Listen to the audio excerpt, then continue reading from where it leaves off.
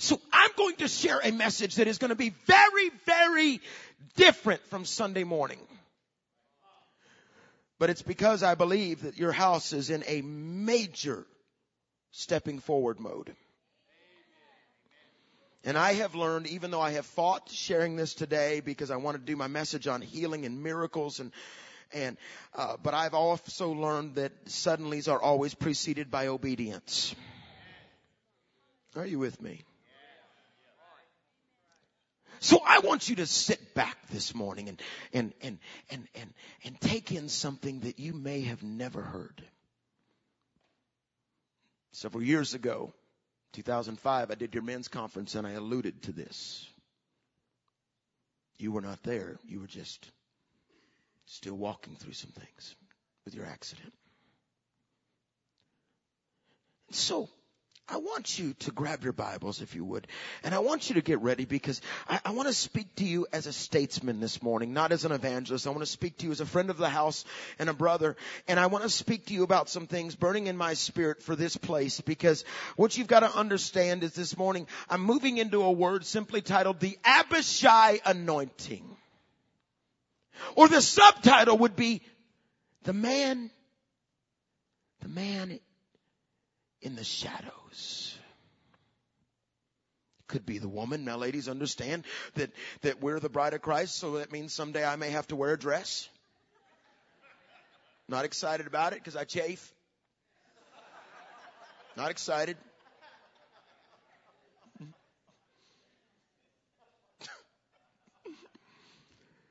But we're also all sons of God. So if I got to wear a dress, you got to be a fella. So when I say the subtitle is The Man in the Shadows, I am speaking to everyone. I'm here to bring honor today.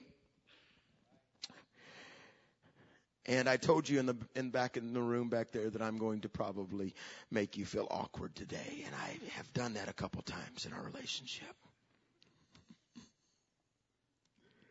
Because I want to honor you today.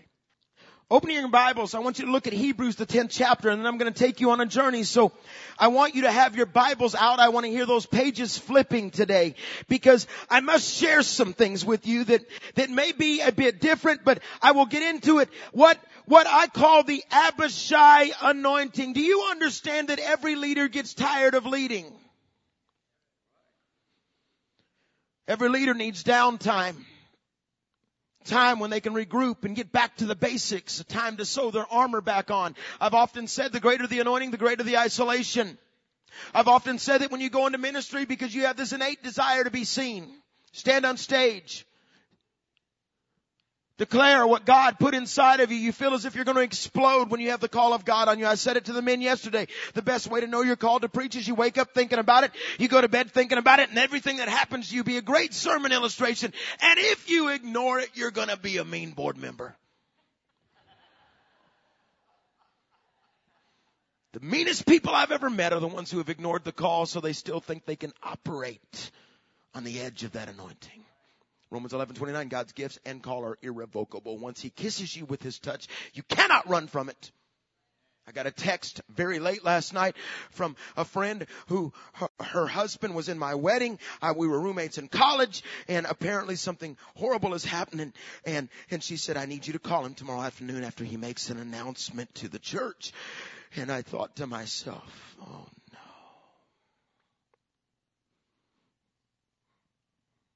See, I don't have a right to mess up. I don't possess the right to do what normal men do.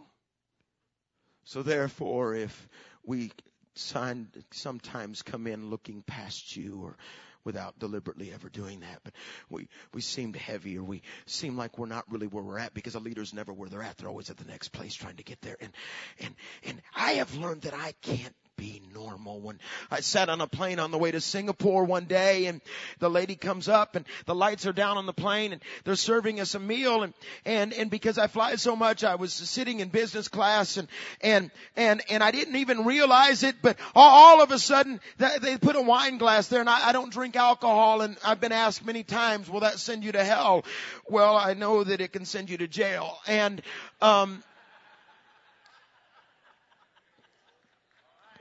when asked by a world-renowned band as we played golf in Australia one time, and although when you play golf with me, you probably should drink, I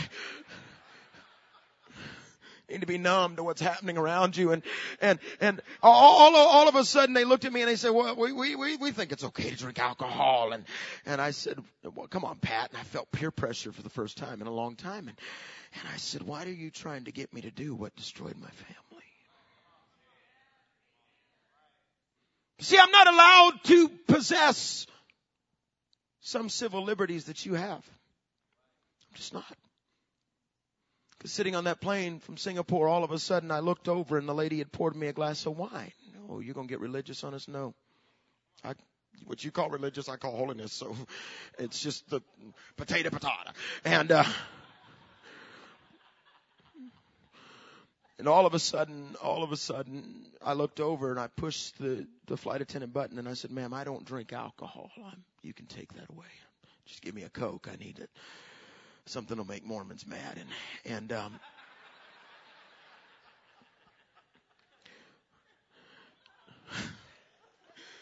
immediately as I did that, this couple sitting next to me, I hadn't spoken to them. I hadn't said a word to them. They were Asian couple, and they leaned over to us, and it's about halfway through the flight by this point when the lights came on, or the outside. We were flying in, and the sun was coming up.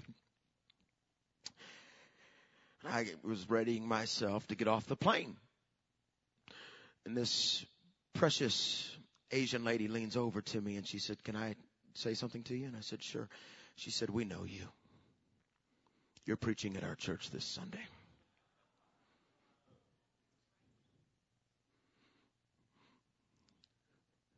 I was actually flying from Australia, that little 5-hour flight from Perth to Singapore. And she said, and my husband leaned over to me and said, let's see what he does. Because we don't believe he should drink. And she said, here's our card. We own this company and we'd love for you to come eat in our restaurant this week. And they became my friends. We prayed together. See, I'm not allowed to possess some of your freedoms. I can't go into a movie that'll show nudity or take my Lord's name in vain. I can't. I'm sorry. I can't. I'm not allowed to. I'm just not allowed to. And so there's a reason why I'm sharing all that, because what you have to understand, this quote, standing on stage, cool thing we get to do, which is the easiest part of our job. There are some things that I must share with you this morning concerning the Abishai anointing, the man in the shadows. Hebrews 10:24. Let us consider how we may spur one another on towards love and good deeds. See, in Christianity, we're really good at bearing our wounded, and the statistics are astounding. Last week, 3 pastors called me that wanted to quit the ministry. Every 90 minutes, someone quits. Every 1,500 pastors, men or women, leave the ministry a month. And I know the weight that hits the vision. I know the pain of what it's like to lose a family and send them to Idaho. I know what it's like to see a family sitting in back who used to sit in front, but now they've disconnected, and you can see the disconnection and a mocking look of sorts, and then they come to you and they say, the Lord has told us that we're not to stay here any longer. And I want to look at them and say, well, he told me you were supposed to say. So one of us is a liar. You best be careful saying thus saith the Lord, because when you do that, you remove our card, or you play the card that can have no argument. God said, okay, goodbye. The pain of marrying and bearing and loving a family for years and losing them when God's called you to shepherd them and walk with them. There's nothing like that pain. It stabs and it doesn't really let up. We'll see you at a restaurant a year later, but it still hurts. Okay, let's get honest.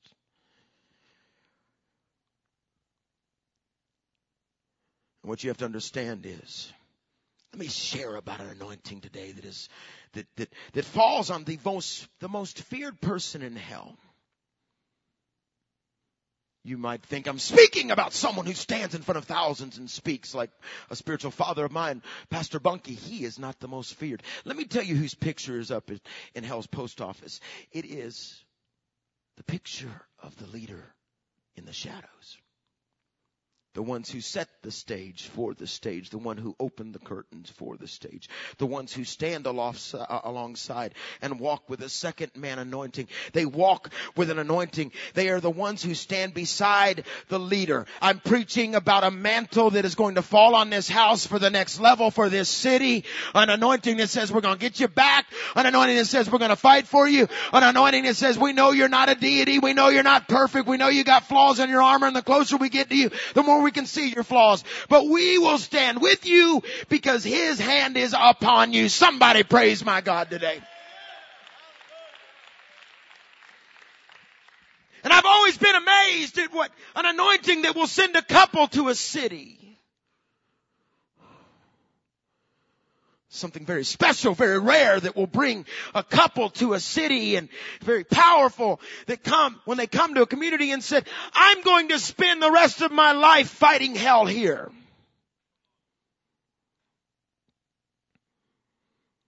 Devil, you can't move me because I'm here to move you. A man that will come to a city 14 and a half years ago. By the way, I began to study the numerology of the number 14 last night, and 2 times 7, of course, and the power of agreement with perfection. So this 14 and a half years, you're in the year of deliverance and salvation. That's why the night of fire with Alan, a very, very close dear friend, worth dying for, who I have mentored. They'll all be here. Those guys I'm very, very close to. They're going to be. That's why the open door for you to go onto the campus at Peoria High School, all those things. This is supposed to be your year of double completion. 7, perfection, completion, double. But then you're in 6 months or so, you're going to step into your 15th year. And I did a study on that. It means divine grace, rest, and season of miracles. In a day and age where a pastor stays a year and a half on average.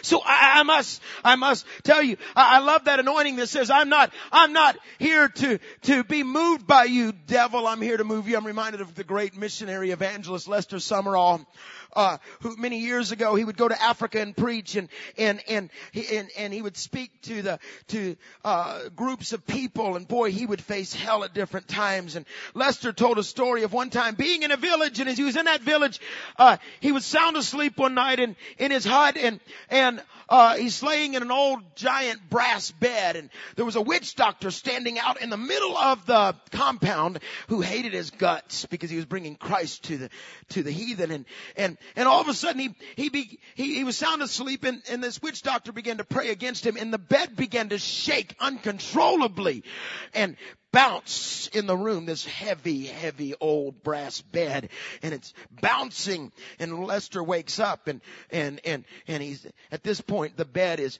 almost in the middle of the room, and the dirt floor, and Lester said, in the name of Jesus, stop it. Bed stopped. He lay there for a few moments and thought about the fact how heavy that bed was. And he said, in the name of Jesus, put it back. And the bed slid back to the wall. That's an anointing. Something about a leader who actually believes God can raise up His church in a hurting city and build God's kingdom. And listen, I can share this because I've kind of put my time in here and in this thing called ministry. I've kind of earned my rank and serial numbers. So I have to talk to you about the Abishai anointing, or the shadow anointing is of those who come along the side of David, that David anointing. What I want you to do is I want you to understand God has designed this house to do this together. He has designed us to dream together in God's Word, both the Old Testament, New Testament. It's all about relationship. A God who in the very beginning said it's not only good for man not to dwell alone, but God said, I don't want to be alone. So God created a man in His own image, and that he might have fellowship with Him. The heart of God is this: everything we do it as a team. There is power in friendship and agreement. There's power in covenant. I'm reminded of a year and a half ago when Karen and I started jogging together in the morning time. I love chasing her. And We started jogging together and something changed in our marriage. We've been married 21 years ago, last week and week and a half ago. And how many of you know that's good stuff in this generation? And she's had all this to run with. And all of a sudden, we began to realize the power of agreement. After 20 years of marriage, we began to pray together. We pray. We have 3 prayers. We pray every morning, pray for our finances because our ministry is a faith ministry every week. And so we get an agreement on that. We pray over our calendar. When we pray for our children, and boy, it is thwarted attacks of enemies. We've had the same dreams at night when we started praying together, telling us what to war against. And there's something about covenant relationship and the power of agreement. Ecclesiastes 4:2, though one may be overpowered, 2 can defend themselves, but a cord of 3 is not easily broken. And it's Matthew 18 verse 18. I tell you the truth. Whatever you bind on earth will be bound in heaven. Whatever you loose on earth will be loose in heaven. Now follow me. I don't preach this on Sundays. In fact, I never share this. God told me I had to. Whatever you loose on earth will be loose in heaven. Again, I tell you that if 2 of you on earth agree about anything you ask for, it will be done for you by my Father in heaven. For where 2 or 3 come together, he said, I'm right in the middle of them. Remember my sermon I shared here, power of friendship and agreement. See, Jesus was a people person. Jesus knew how to build a team. He was a CEO. He decided what I've got to do on earth, I'm not doing without some friends. He didn't just walk in and say, everybody bow. Jesus chose 12 that would walk with him. They would share his intimate thoughts, 3 of which would go to the secret place with him and he could talk to, and he'd take them through tragedies and triumphs and teachings and walk. Then he chose 70, and then he called 500, and 120 of which showed up in an upper room, and that is the way it is. He had a circle around him. He had different levels of friendships. The disciples can be divided into 3 different levels of friendships if you study their names. And Mark chapter 3 verse 9, it even says, because of the crowd, Jesus gets done ministering one day. He told his disciples, have a boat ready for me. I feel crowded. In other words, give me a place I can go hide. Public people are usually shy. What you got to understand, he would take those to the Mount of Transfiguration. He would take them through paths of questioning and suffering and great revelation. But what he did, he determined, I will not do it alone. We've got too many islands. Too many targets. Too many wounded. Wandering by themselves.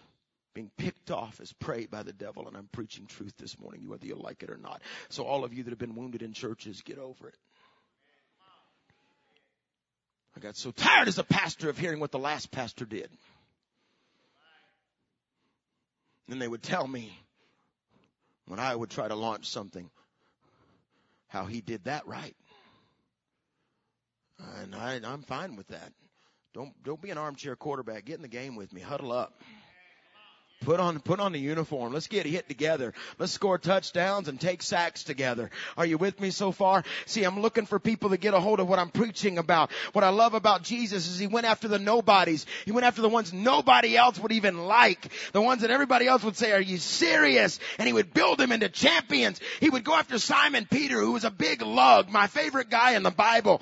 A guy that was always sticking his foot in his mouth. A guy that was always making mistakes, but he was on a journey to greatness. A guy that would curse him on his worst night, become the ultimate Benedict Arnold, the guy that would fall down, the guy that would run naked into the night, the guy that would grab a sword and chop the ear off the priest soldier, a guy that was always blowing it. He went after him and kept going after him and saying, come on, Peter, devil wants to sift you, but I'm going to be with you when you stand back up again. He would say, Peter, I love you. I stand with you. If you love me, feed my sheep. If you love the lambs, feed the lambs. He would say to him, Peter, I want you to understand that I'm going to walk beside you. But I love what it says about Peter later on in his ministry. Looking at Acts, the fifth chapter.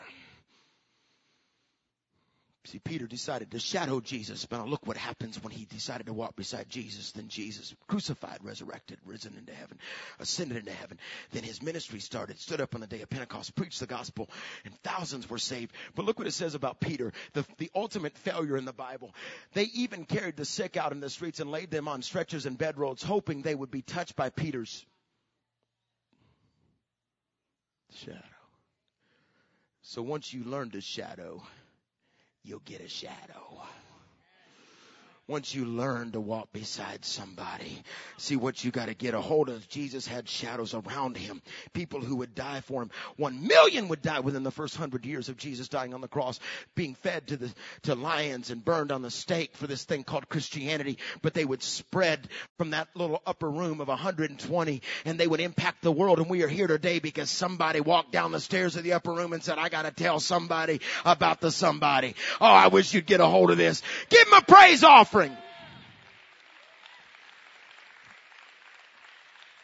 And what I love about Jesus is so much of his life can be reflected if you go back to whose seed he came from, which was that of David, a young king. See, write this down. Every leader needs a shadow. They need someone to walk beside them, someone that will learn from them.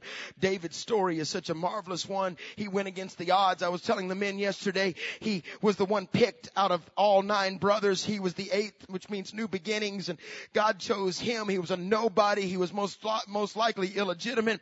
Here's David. He would kill a giant after he killed the lion and the bear. And you know what the lion is? The thing that pounces on you, and the bear is the thing that hibernates in you and only comes out when it's hungry, and you can't defeat it unless you play dead. And what you got to understand is David would be raised up a nobody. When God was done with Saul, he would raise up this young kid. Saul's name means desired of. David means hidden, borrowed, or hidden or borrowed from. And so what you've got to understand is, I love the story of David. He was a praise and worship leader. He'd rather worship than do anything else. He went against the odds. He would fulfill the role of prophet, priest, and kings at different times. And at times he would go through deep anguish for his own mistakes. Other times he would act as a madman for the nation.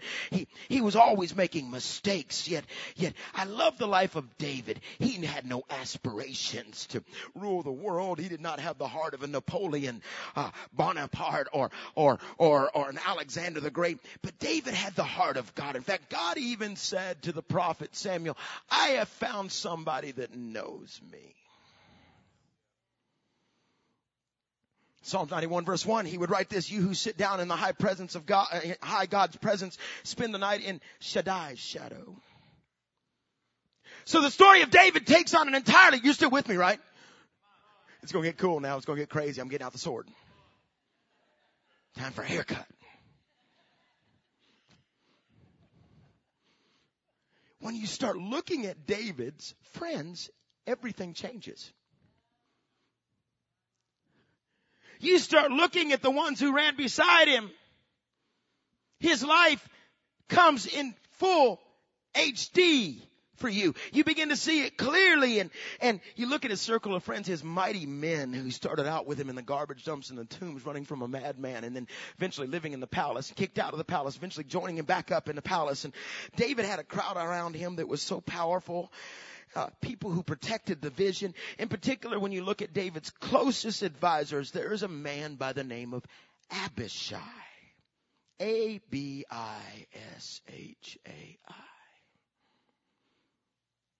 Abishai.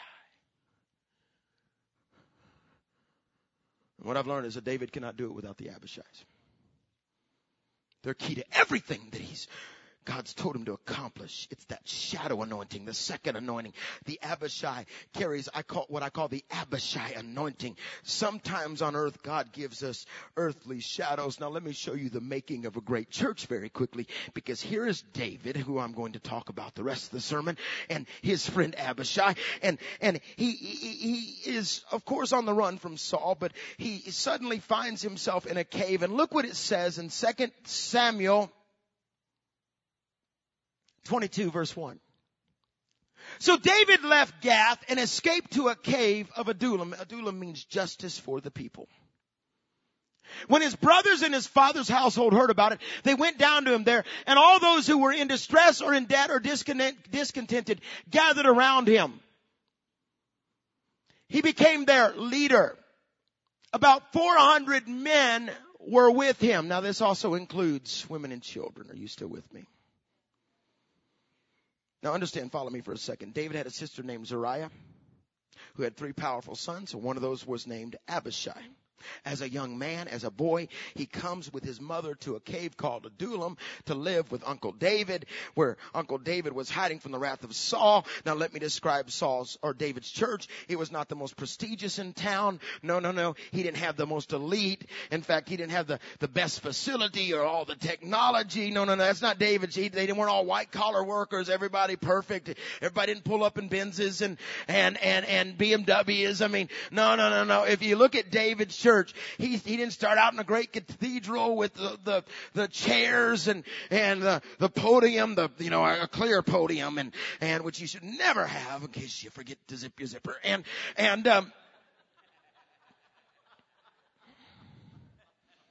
No, if you would have named David's church, the title of that church at Adullam that he founded there would be the First Church of Distressed, in Debt, Discontented Nobodies. How's your budget? Every loser in the kingdom came to his church. People who had lost in the eyes of men, but in their hearts they were champions. And he would take them and begin to work with them. And among this less than prestigious congregation was a young man by the name of Abishai. Follow me. Let me give you 5 attributes about the Abishai anointing, and I'm going to hurry. Number 1, the Abishai anointing is born in the tough times. Character is birthed in times of pain. Perseverance produces reverence. We don't like it when we're going through it. When we look back at it, we go, wouldn't give that moment back. God doesn't deliver you out of it until you learn how to deal with it. Or else you can become a cycle. And what you've got to understand is you'll never be pregnant with a vision as long as there's a cycle.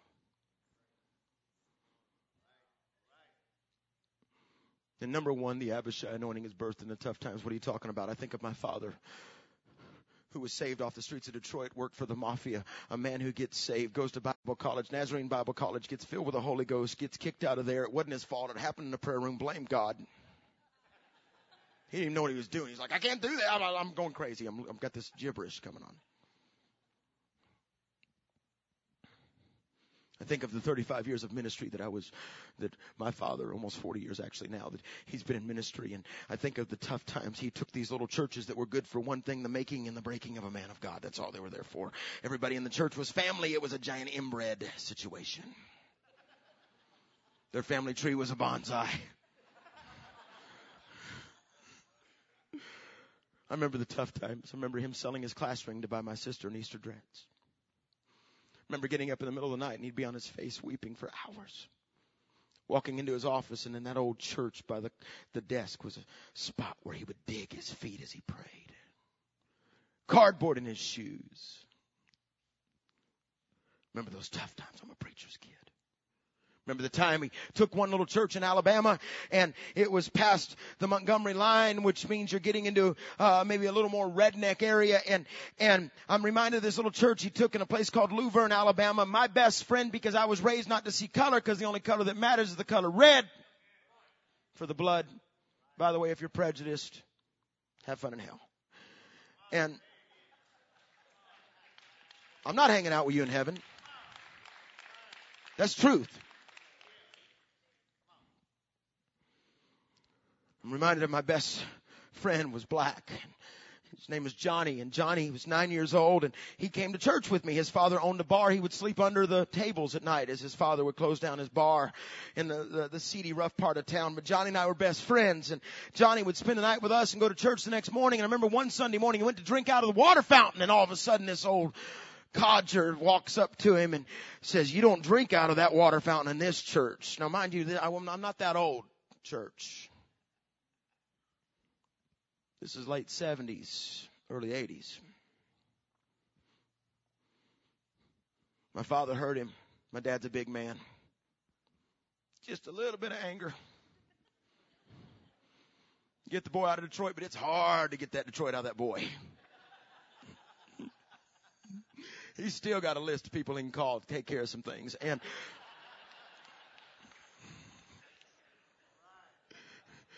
all of a sudden he walks up to that man who's telling my friend, Johnny, he can't drink from the water fountain. And he looks at him. He said, "Let me tell you something. The district asked me to come here."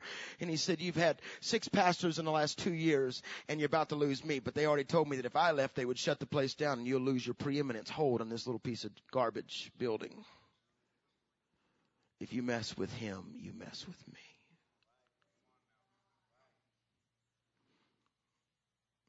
That old redneck farmer walked away. The church fell in love with Johnny. They put him through college at Auburn University. Johnny became the lead lawyer for the Olympics. And that church was at his graduation. That church paid for his college.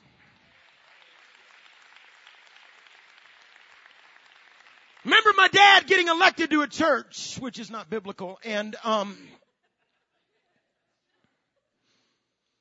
board member standing up on that night, he was elected and said, "What will your wife do for us?" And my dad he's a silly rabbit. And my dad suddenly looks up and says, "I bet you want her to work with the children, cook meals, do this, clean the church, all that." And the board member says, "Yes, we do." And he said, "My dad said, put an ad in the paper.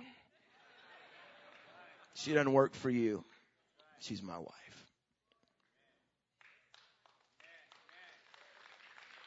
So much more I could tell you, the times we stood in line for food stamps, the times we killed 70 rats in 1 month. Poured a bowl of cereal and baby rats fell out of it. I could tell you some stories, see friends, but what you got to understand, the church work days where it was us 5 and no more that would show up for those church work days, and the missed ball games, the crawling to the pulpit with crippling arthritis until God healed him one day. The only time he would feel relief from his arthritis till he got in the pulpit, and then one day he walked down and God healed him, but he would sit and weep in pain, and he would sing an old song, "I would not be denied, I would not be denied. When pangs of death seize on my soul, and to the Lord I cry." He'd sing it every Sunday, could not sing. And until the Lord came and made me whole, I would not be denied. See, I'm telling you about this. I can tell you stories Karen and I have walked through. Things that have happened. The time a cult group tried to steal our son when he was 2 and we had to put him in hiding because they didn't like what we were doing in Indianapolis. I could tell you stories. In fact, one of my former leaders is in the house here from Indianapolis. See, let me tell you, there's been hundreds of confrontations, and I guarantee you there's been hundreds of confrontations in your life, Pastor Paul. But what I love is you're not always here to do the popular thing, and what you've got to understand is you might not have always done what people thought was how it should be handled, but what I love about you, I guarantee you when you stand behind this sacred desk every Sunday morning and your eyes scan this crowd, you love everybody. You are a lover of people, you and Pastor Kim. But what I love about you is I guarantee you your eyes fall on certain individuals and they're special because they could have left. They could have sided.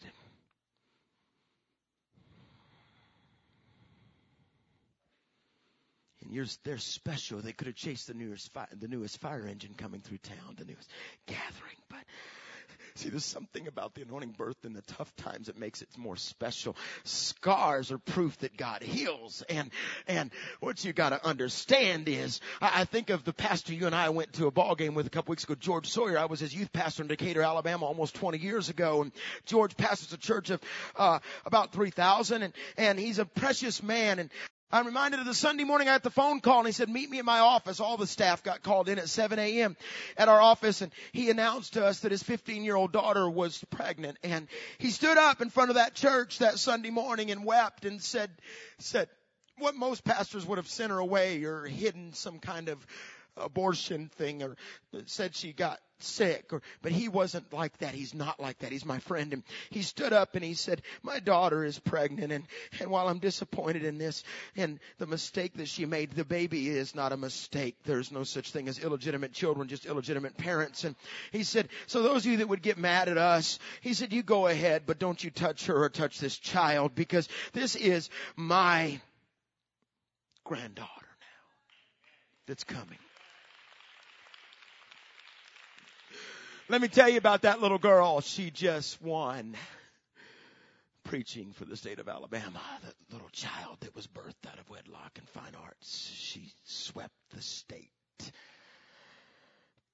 See,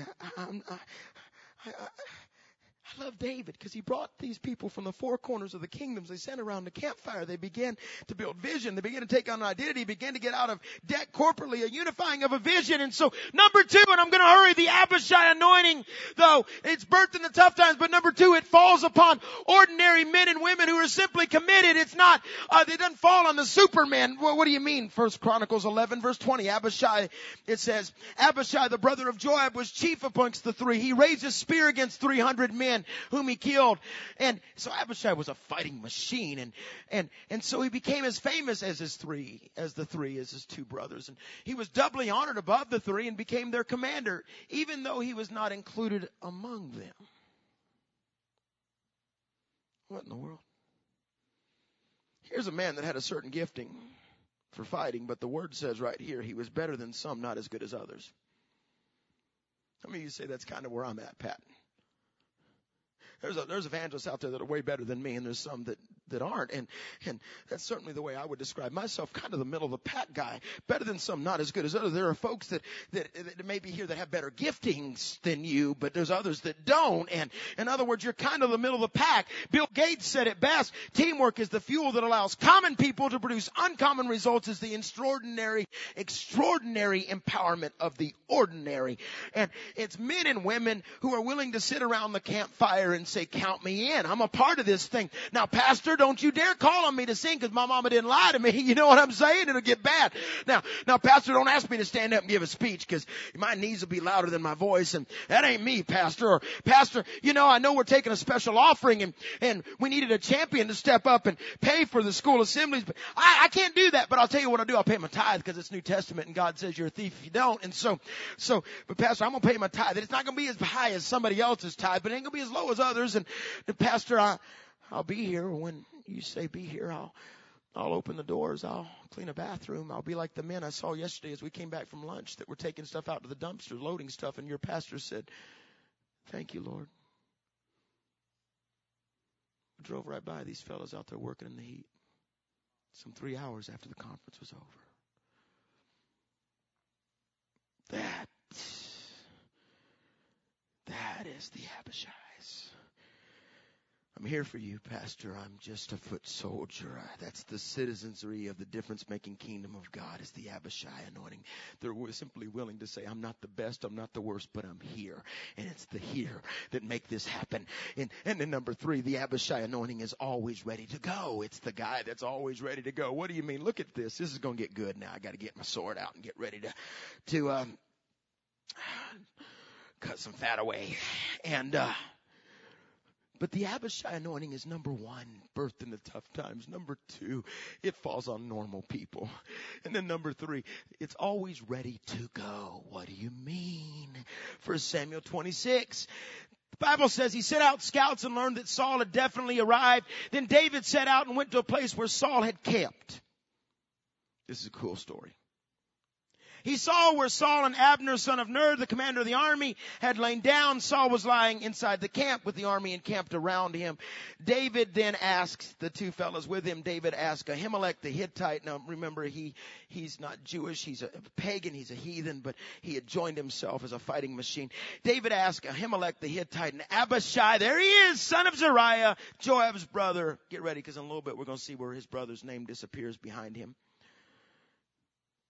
David looks at him and he says, who will go down into the camp with me to Saul? I'll go with you, said Abishai. Now David is hiding from Saul. Listen to me closely. The drama's coming to a head.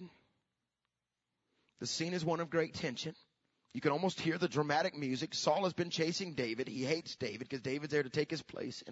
And Saul is lying there. He's sound asleep. He's got his soldiers around him in a circular format to keep no one from penetrating. David, who's a lunatic,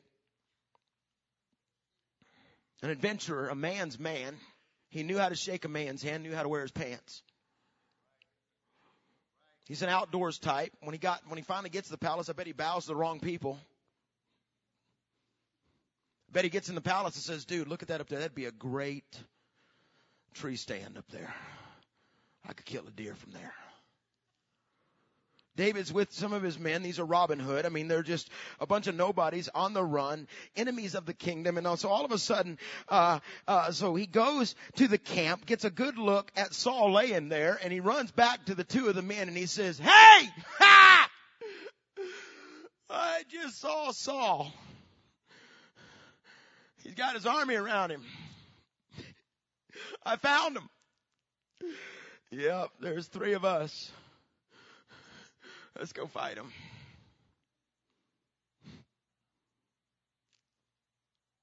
Let's go kill him. There's a Ahimelech the Hittite, and he's joined himself to David, but given himself to this would-be king, and he was a fighting machine. And David says, I found them.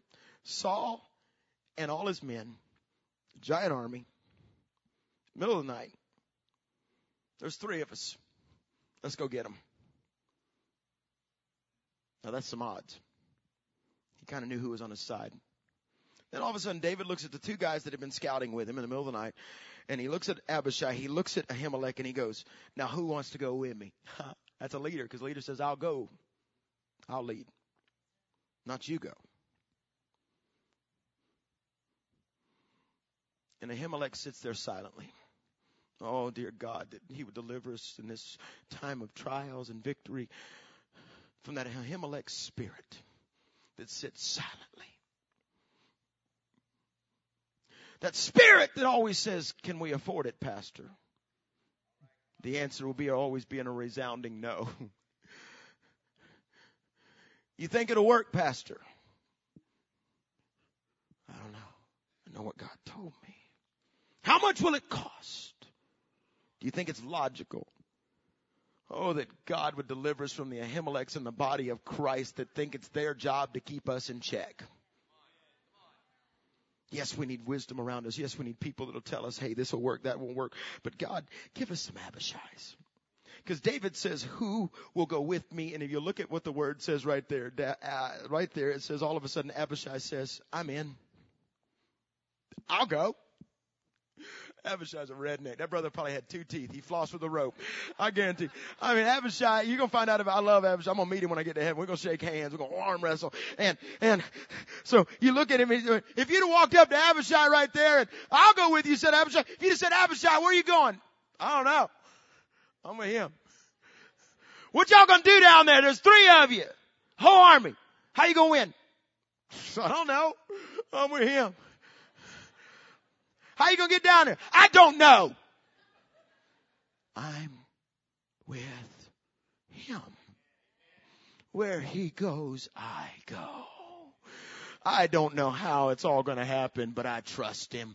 I'm going to run. If anybody would have asked Abishai at that moment, I don't know. See, the Abishai anointing, the shadow anointing is always ready to go. The pastor stands up and says, hey, we're going into a high school. It's going to cost us this much. And I don't know how we're going to do it, but I need somebody here God told to give $1,000. And pastor, what are we going to do? I don't know. Pastor stands up and says, God's told me to build a house like our friend in Dallas bought an old mansion on the freeway for girls that have been trafficked that are pregnant and need a place to stay so they don't abort the child, and for girls that are hurting. And the pastor stands up and says, we're going to do this or that. And people will go, can we afford it, Pastor? You know the economy out there. And I've been watching the news and the stock market. And has it ever been done before? The Ahimelechs will always ask. And the answer will always be no. Can we afford it? The answer will always be no. But you just hide and watch and sit back and stay behind your little hidden place called a rock. And all of a sudden, watch. Because if you'll catch in the distance, you'll see two guys running with their swords right beside them. And they're on their way down into battle with no answers, with no rhyme, with no reason. And just to the back, to the right of that leader, you'll see a guy smiling with a lunatic look going, let's go get him.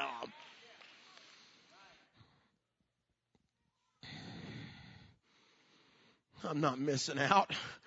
If we die, we die, but we die swinging the blade. We die with our sword in our hand and fire in our bellies. I'm trying to get something across to you. Give me some men around me that are willing to die. Give me some men. Give my board of directors. I love it when I can email them and say, hey, we're walking through this, or I got this crazy idea. I'm going to Singapore in 2 weeks and we're going to go change some lives of kids that will be there from other nations that will eventually die for the cause of Christ. Give me some people. I love it when I was with Pastor Barnett for one time, and we were speaking at a conference, and I walked up to one of his board members. He announced the Dream Center needed to raise $9 million in 30 days. And all of a sudden I look at this guy as Pastor Barnett speaking, and it's one of his board members, and I said, what is that like when he walks into a board meeting and says, I got this crazy idea to build a Dream Center in LA and I need $9 million. He said, our pastors never come in and not heard from God. So when he says it, we say, yes, sir.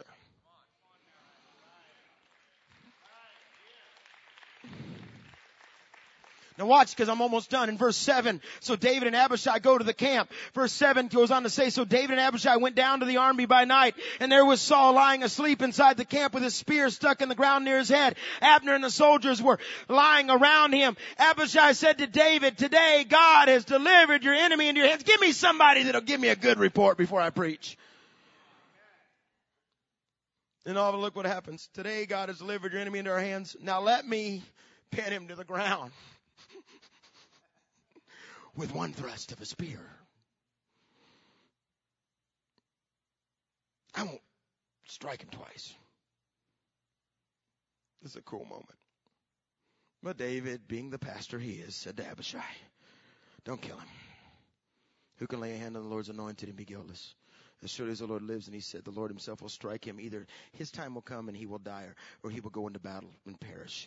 What you got to understand, it's an incredible scene. The dramatic music is building. They get down to the camp. God has put them in a supernatural slumber. And all of a sudden, David and Abishai are leaning over the king of Israel, an evil, demonically possessed king. And all of a sudden, Abishai looks over and he goes, hey! Hey!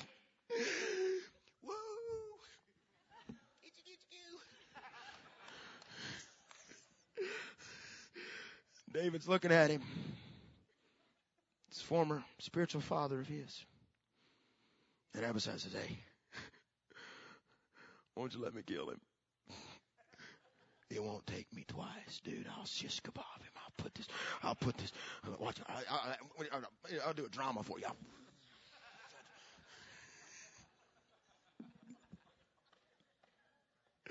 You know what I call that? Covenant talk. Well, Pat, what do you do when somebody doesn't like something? When somebody comes to me and tells me they don't like something about our pastor. Number one, you get to the altar and ask yourself where you got that magnetic demonic spirit that allowed them to talk to you. But number two, what you got to do is you got to begin to understand that grace is always desired, but we don't like to give it. And number three, you've got to ask yourself, do I want the same mercy or do I want to give the same mercy that I would expect? And so you've got to begin to ask those questions and say, no. And I'll close. I've gone too long. But the number four, the Abishai anointing fights for righteousness. Now follow me on this scripture right here in 2 Samuel 16. David is being thrown out of his own palace, out of his own home by his son Absalom. And as they're running out, one of Saul's relatives, the former king's relatives, is on a levee looking over them. And look what it says.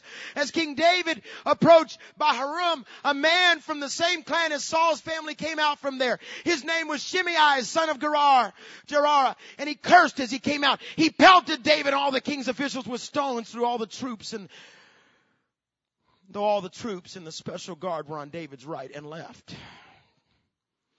As he cursed, Shimei said, get out, you man of blood, you scoundrel. The Lord has repaid you for all the blood you shed in the household of Saul. This is obviously somebody bitter from the last church. And in whose place you have reigned. The Lord has handed the kingdom over to your son Absalom. You've come to him to ruin because you are a man of blood. Then Abishai, son of Zeruiah, said to the king, hey king,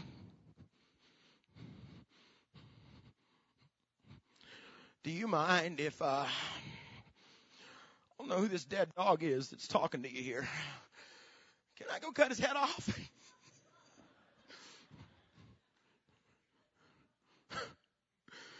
I think Abishai had some anger issues.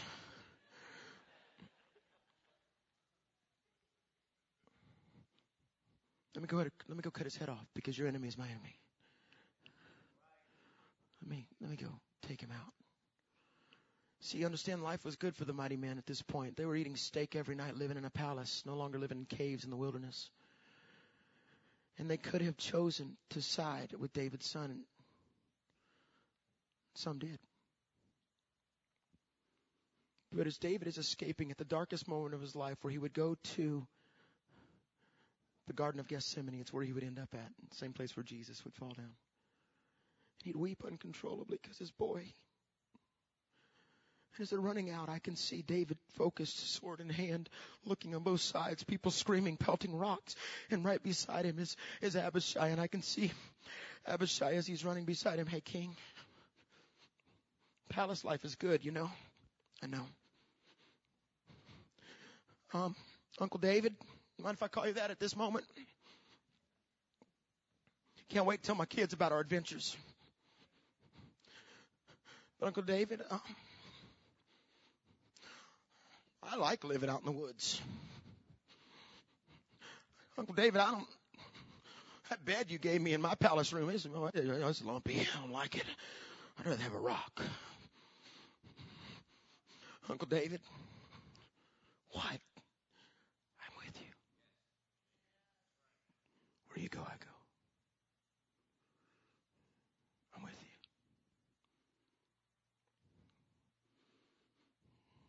Thanks, Abishai. I'm with you. I'm right beside you. And number 5, the Abishai anointing. It will fight the giant when the David is weary. What do you mean?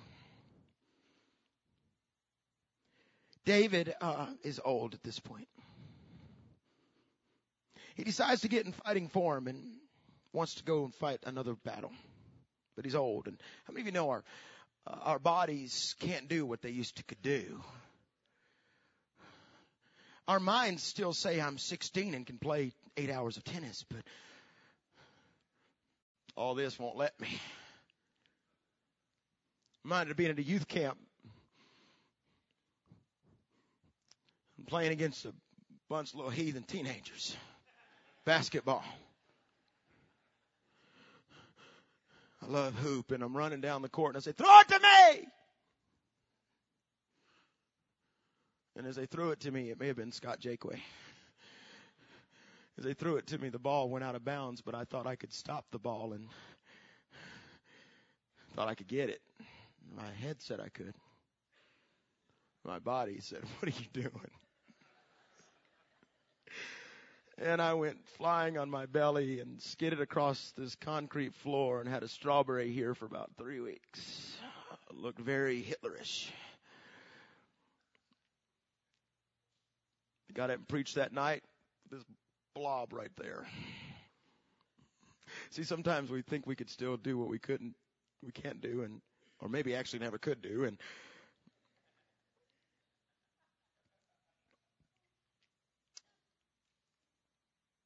follow me. And David thought he could still handle the giants. And the Bible says this. Look at the scripture. Bring that up for me. In 2 Samuel 21, once again, there was a battle between Philistines and Israel. And David went down with the men to fight against the Philistines. And he became exhausted. And Ishbi-Benob, who is Goliath's brother, one of the descendants of Rapha, whose bronze spearhead weighed 300 shekels and who was armed with a new sword, said he would kill David. Let me avenge my brother. But Abishai, verse 17, son of Zeruiah, where's son of brother of Joab? They kind of got rid of that after a while because he had earned his place and didn't have to be known by his family. He became known by his anointing. But Abishai, son of Zeruiah, came to David's rescue. He struck the Philistine down and killed him. And then David's men swore to him, saying, never again will you go out with us to battle, so that the lamp of Israel will not be extinguished. Stand up with me across this house. Here's the situation. Please hold steady. It's very important. Not a long altar call today, but a critical one for the house. David goes out on the battlefield and he's old and he's got his sword and he's swinging it, and he gets out on the battlefield and all of a sudden he goes, I want him. And Abishai is standing off and he goes, are you serious? Are we going to do this? King, come on now. And so David finds himself fighting this giant, an angry giant at that, the brother of Goliath. It would be the last one needed to die of the 5 brothers. And he's fighting, and the whole time Abishai is standing over here killing people, but watching the king. And all of a sudden, David gets overpowered. And the king of Israel falls back on the ground. And the giant smiles to kill him. And Abishai, who never took his eyes off the king,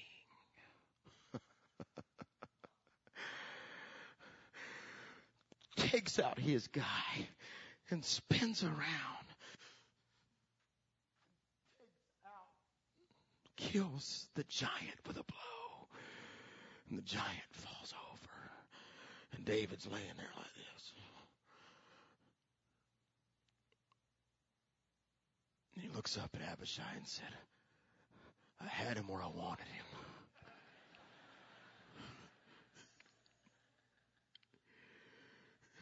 I don't know who you think you are. And as Abishai leans over to help the king up, he says, you ain't never doing this again. And David, with fire in his eyes, starts to go off on him, telling him, who are you to talk to the king? And he said, because we can't ever allow the light of Israel to go out.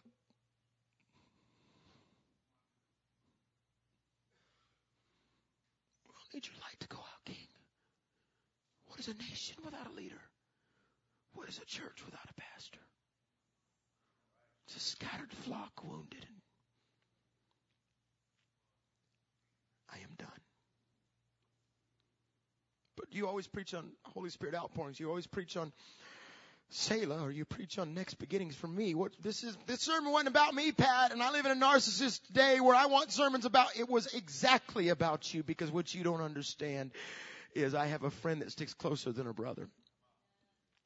And what you don't understand is every point I just gave you describes Jesus. He's always ready to go. Your anointing is birthed in the tough times. What you don't understand, He distinguishes righteousness. What you don't understand is He helps you when you're tired. So what I just preached to you was actually the role of the Holy Spirit in your life. And God wants to move now across this room in 3 ways. This house is going to explode. But this,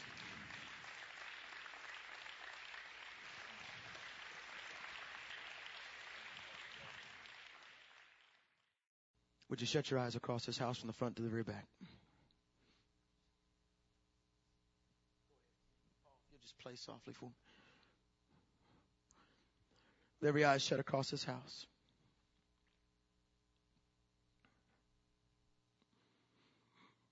Jesus will birth an anointing in you in the tough times.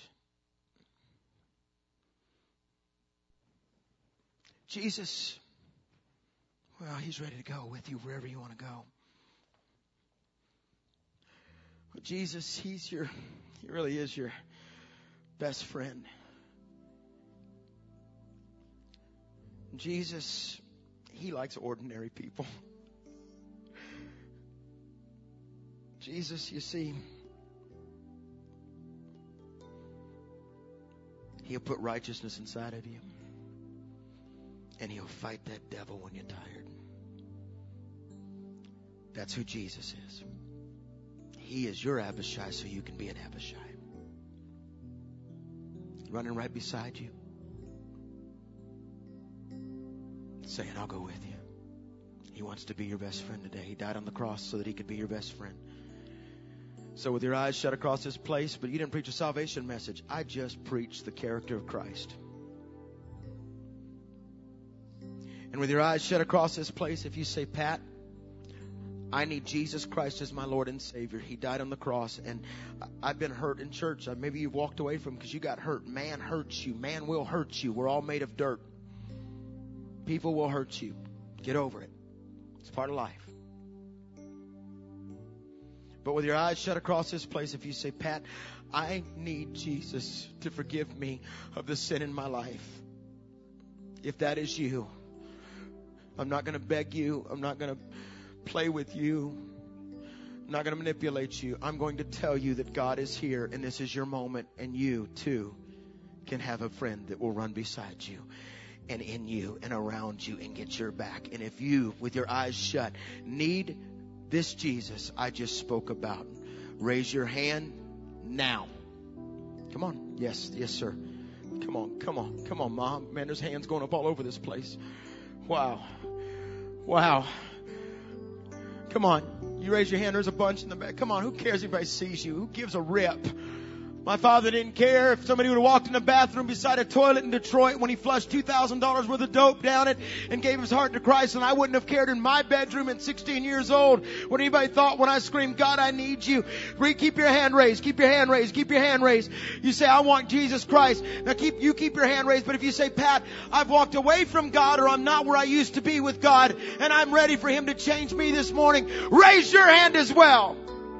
Come on, put it up high. Who cares? Come on, who cares? And then the third call on this, if you say, Pat, I love God and I know He's real, but I want to be restored to relationship, raise your hand. Keep those hands up.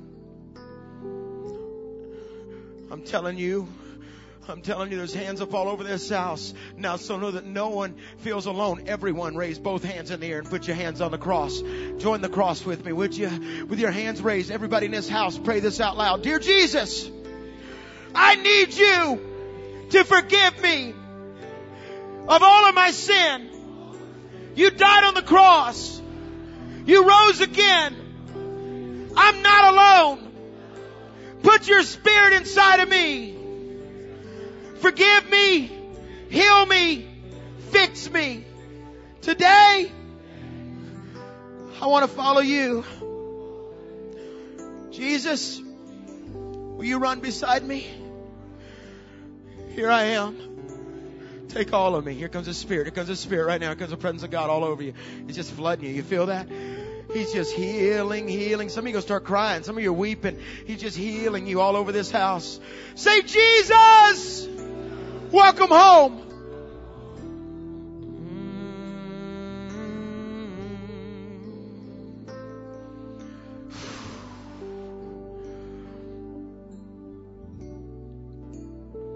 Now put your hands down.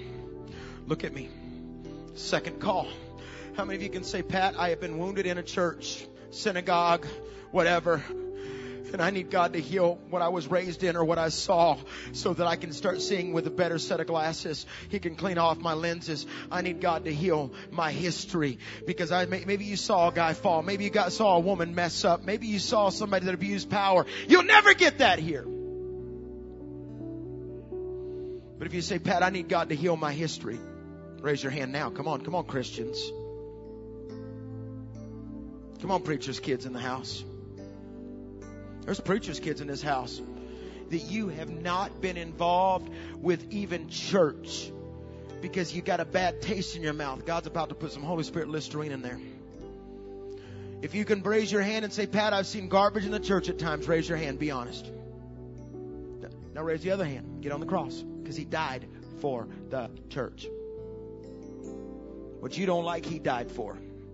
Everybody raise your hands across the house. Pray this out loud. In Jesus' name, we forgive our history. We forgive those who have hurt us. Restore our hearts. Remove our pain. We trust again. Clean our minds. Today, we are part of one body with many parts. Say this out loud. Today, welcome home. Say this. I am home. Oh, give my God a praise right now.